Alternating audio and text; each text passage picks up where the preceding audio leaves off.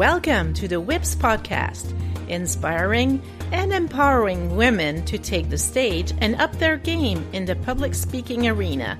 My name is Chantal Bossé from Shabus, Leaders for Your Presentation, Public Speaking, and AV Needs. Enjoy the show.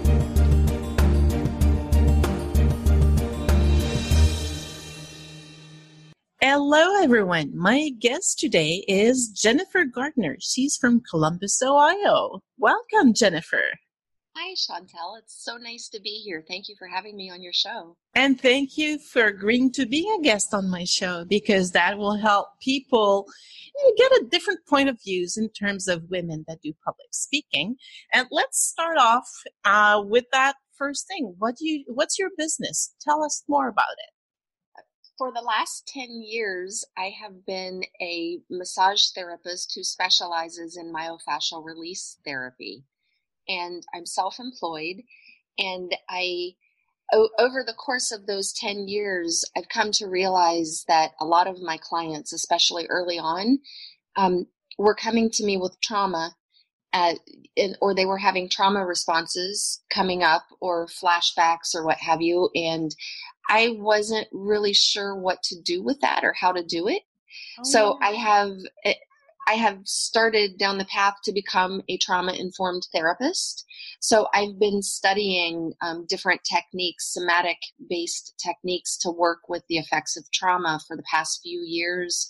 I've been studying neuro-linguistic programming. I've studied at the Body Language Institute. And so I'm pulling all of that into my work. And that, and on top of that, to add another layer to that, I have gotten to a point in my life, and it really came to a head about 8 years ago, where my body no longer could take synthetic products. Okay. So I had to really start, I was reacting to a lot of products with synthetic ingredients. So I had to start finding more natural products for myself and my own health. And that led me to a couple MLM companies, which is multi-level marketing companies, where I use essential oils, hemp oil, even my hair care products I get from a direct sales MLM company. Oh, nice. And so I've started speaking about some of these healthier products and speaking about like bringing awareness to letting people know what's the difference between synthetic and natural, and how does that affect your body, and how can it affect your body. I had to learn it for myself, and then coupling that with what I've learned, for the trauma and so I've kind of put different, I speak about different things. I speak about health and wellness, and I also speak about trauma and communication. And so I've kind of got two arms, and believe it or not, they really do link together. Well, I do believe it, because everything we come in contact with has an effect on our everyday life. Yes. So whether it's with your massages and all those therapies, or the products that we use, whether we like it or not, they're linked. So it does make sense. It's true. And even with massage therapists, I often wonder how many massage therapists who are using lotions and oils really think about the ingredients in the lotion and oil they're using, because they have that in their hands every day. The skin is a barrier, not a carrier, or it's a carrier, not a barrier. So that's right. It lets things through. And so some of those, if there are a lot of petrochemicals in your lotion and you're putting that on your hands day after day after day, and I know therapists in my local area who, after several years, they're just exhausted and they're burned out every day. And I can't help but wonder if this repeated exposure is feeding into like hormone disruption, and adrenal fatigue, things like that. And so those are some of the things I speak about to bring awareness to it. Oh, nice. I like the very broad way that you treat people, because that's the way to put it. You have the physical part and then the products part. I like that. And I'm sure it's probably helping a lot of people when you speak to, which comes to mind. When was the first experience you had as a public speaker? Oh my gosh. I think I've always been a little bit of a pontificator. Since early childhood, the first one that really comes to mind was eighth grade graduation. We have a little graduation ceremony in this country for when I was a kid. It was eighth grade was the first graduation and kind of transitory ceremony. I think they do it for all so many levels now. They have kindergarten Oh, graduations, wow. first grades. It's a little out of control nowadays. When I was in eighth grade, the people who spoke at the graduation ceremony were chosen. If I remember correctly, I think we were chosen based on academic performance, Okay. and I had pretty good grades, and so I had to get up in front of the whole crowd at my eighth grade graduation and speak. And so that's my earliest memory of getting up in front of a crowd and speaking in a slightly more formal venue, as And opposed how to was it? it. I didn't see what the big deal was. I remember people talking to me about being nervous. I'm like, what? I'm just getting up there and reading what I prepared. What's the big deal? So you were pretty comfortable doing it to start with. That's Yeah, good. I was, and I've learned about myself. I am actually one of those weirdos who's more comfortable speaking to a group of people than being in the group of people. Oh, okay. Well, So, why not? Well, people do need to have some people like you that are comfortable in front of a group because that's how we learn most of the time. yeah. And make me wonder, did you ever encounter a challenging experience when you were doing public speaking? Oh, yes, absolutely. I think my most challenging experience, and it wasn't with a large group. Like most of my speaking that I do is with small groups of people and Uh-huh. not necessarily huge packed rooms. And in one of my speaking engagements, I I have struggled with PTSD on and off throughout my adulthood, and there is a felt sense to PTSD when your body's having a trauma response, and it's this like fiery heat that comes up from the core, and you start sweating, and it makes it hard to think straight. And I had a PTSD response come up in the middle of Oh, public speaking once. And I managed to get through it. Um, but oh my gosh, I was so glad when that was over because I was just, and I'm that person who's always cold. If you survey everyone in the room and everybody says it's comfortable in here, I need a parka. Um, okay. And if I'm comfortable, everybody else is going, oh my God, it's so hot, I can't take it. So when I'm sweating that profusely, then my body's in a state of dysregulation. Oh, wow. And And yeah, yeah, how so that must have been very challenging. What did you learn from that experience? Because there's always a learning point when we have challenges like that. yeah, what I learned from that experience was I still had more work to do with my PTSD. Yeah. And I've been working on that a lot in my adult life. And it's getting better. And I, I have one of the types of trauma abuse that they say that there's a very low recovery rate from it. Oh, It's early childhood developmental abuse and trauma, okay. and that's really hard to overcome. And it's not necessarily the physical types of abuse, the verbal, emotional manipulation, gaslighting. I had a lot of that when Oh, I was wow. a child, and that creates this dysfunctional sense of what normal is, especially when you see it coming from family members. And you learn from your family members, you learn from your parents. So when you see Absolutely. the dysfunctional normal, you think that everybody's like that. And that really gets ingrained into the subconscious system. And so I had this belief for a long time that I couldn't overcome this because that's what mainstream psychiatry and psychology says, is that there's very low success rates. And I'm learning that that is just BS. It's not true. And what I like about your story is it is proof that whatever happens and whatever our challenges, we're able to go in front of a group and speak. Yes. Because it didn't impair you from doing public speaking at all. It's just that that sometimes you might have to manage some episodes that are not fun at all, but you pull it through. And that's the great positive point about it that the listeners should think about. They shouldn't think about having, I have so many challenges, I'll never be able to be in front of a group. You're proof that it is possible. Right. And one of the challenges in life, I got hung up on this at one point in my life where I just felt like I was so broken that there was no hope and why bother. And one of the challenges that I've realized in life is not to avoid those feelings. You have to feel those feelings and then do that thing that scares the crap out of you anyway. True. In the midst of feeling the fear and experiencing all of that, you still have to kind of push through it. And it's almost like proving to yourself that despite what I tell myself, I can still do this and I can prove myself wrong. It's like this competition with the self instead of others. That's a very good point. Yeah. And that was a very challenging experience, but what would be your greatest memory from taking the stage and why would that be?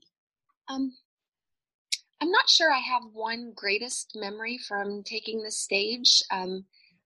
Most of my really feel-good situations are when I'm realizing that the group of people I'm speaking to are truly engaged in what I'm saying. And you can tell that by their body language. You can tell by how they're listening and how they're engaged with the talk and with the questions. A lot of times people will raise their hands to ask questions or whatnot. And so that's what really, really feeds me is when people are engaged with the information.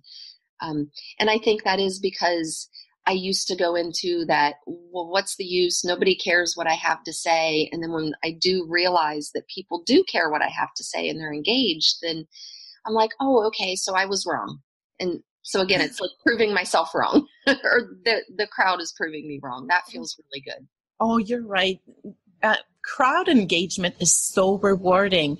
And maybe one thing I want to point out so people realize that feeding from that energy coming from the audience is so true. Mm-hmm. If we just take the time to feel what's going on, it is usually feeding us in a very positive way.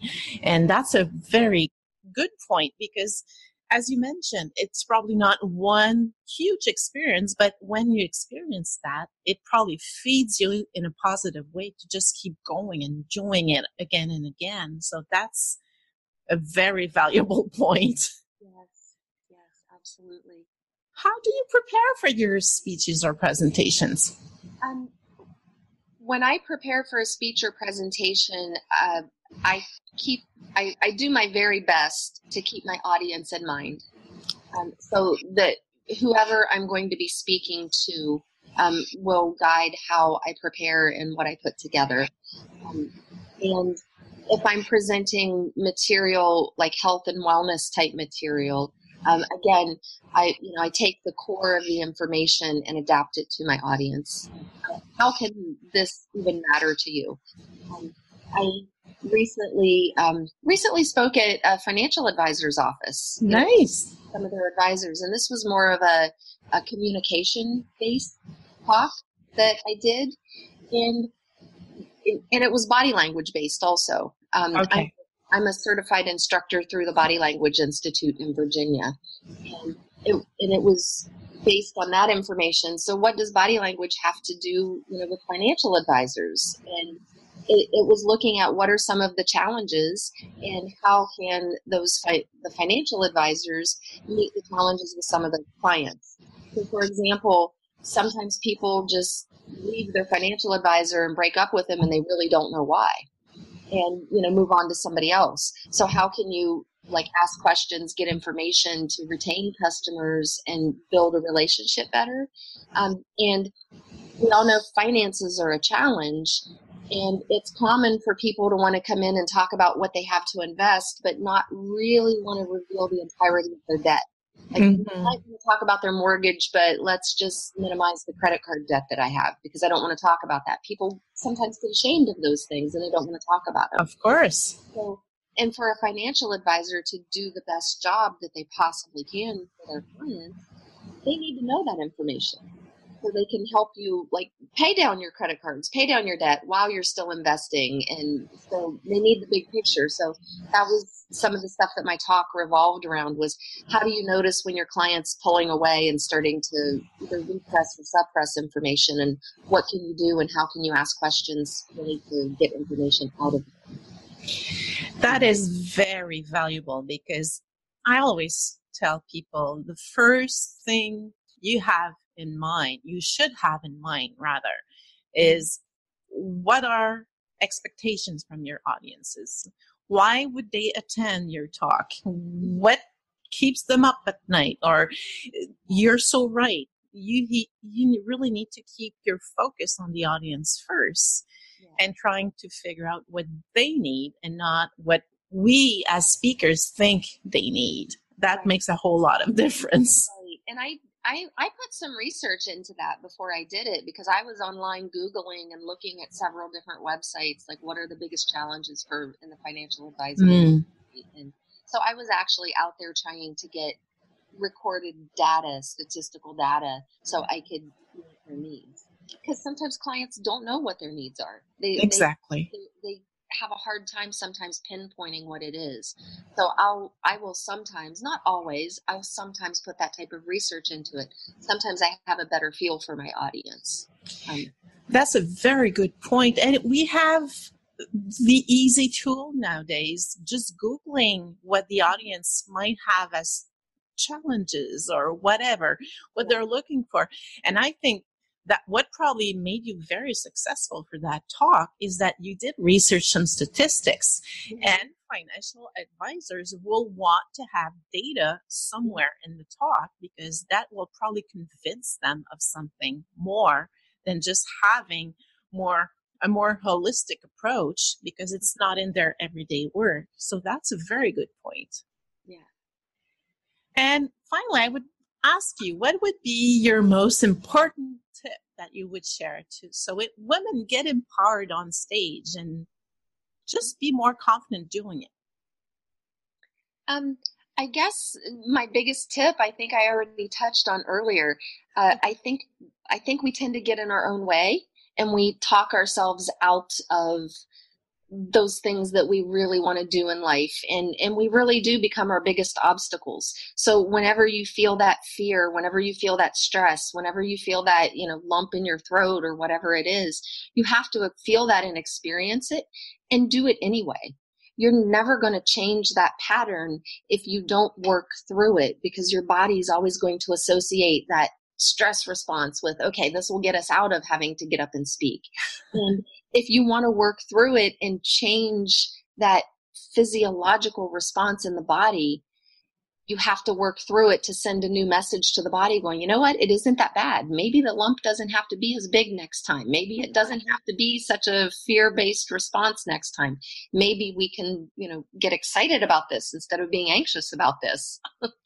That's very smart and very powerful, because you're right. The more we do it and we acknowledge that, okay, it's not comfortable, but we'll probably manage even better the next few times because we went through it instead of just running from it. That's very good. Yes. And allow yourself not to be perfect. It's okay if you get up there and you don't know everything. If you don't have every answer to every question that's asked, just say, I don't know, or I don't have that information in front of me right now. And if it's, when I teach, a lot of times it's to smaller groups. And if it's a smaller group and it's not a huge amount of people, I'll say, write down your information and I'll see if I can find an answer and email you. And absolutely. In the near future, I will get back to you. And I think that ego tends to get in people's way. And being adequately prepared. I think everybody prepares differently, and sometimes I put a lot of preparation into talks and sometimes I wing it, and everything in between. It just depends. So making sure that you're comfortable with the information. Oh, absolutely.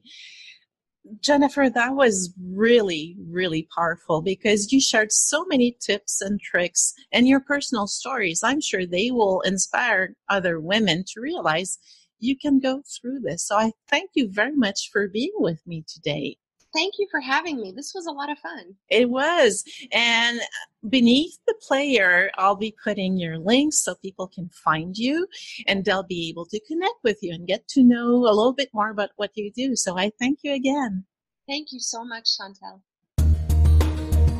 We hope you enjoyed the show. Please tell us what you think by commenting and even share with your own networks to inspire and empower others to do public speaking.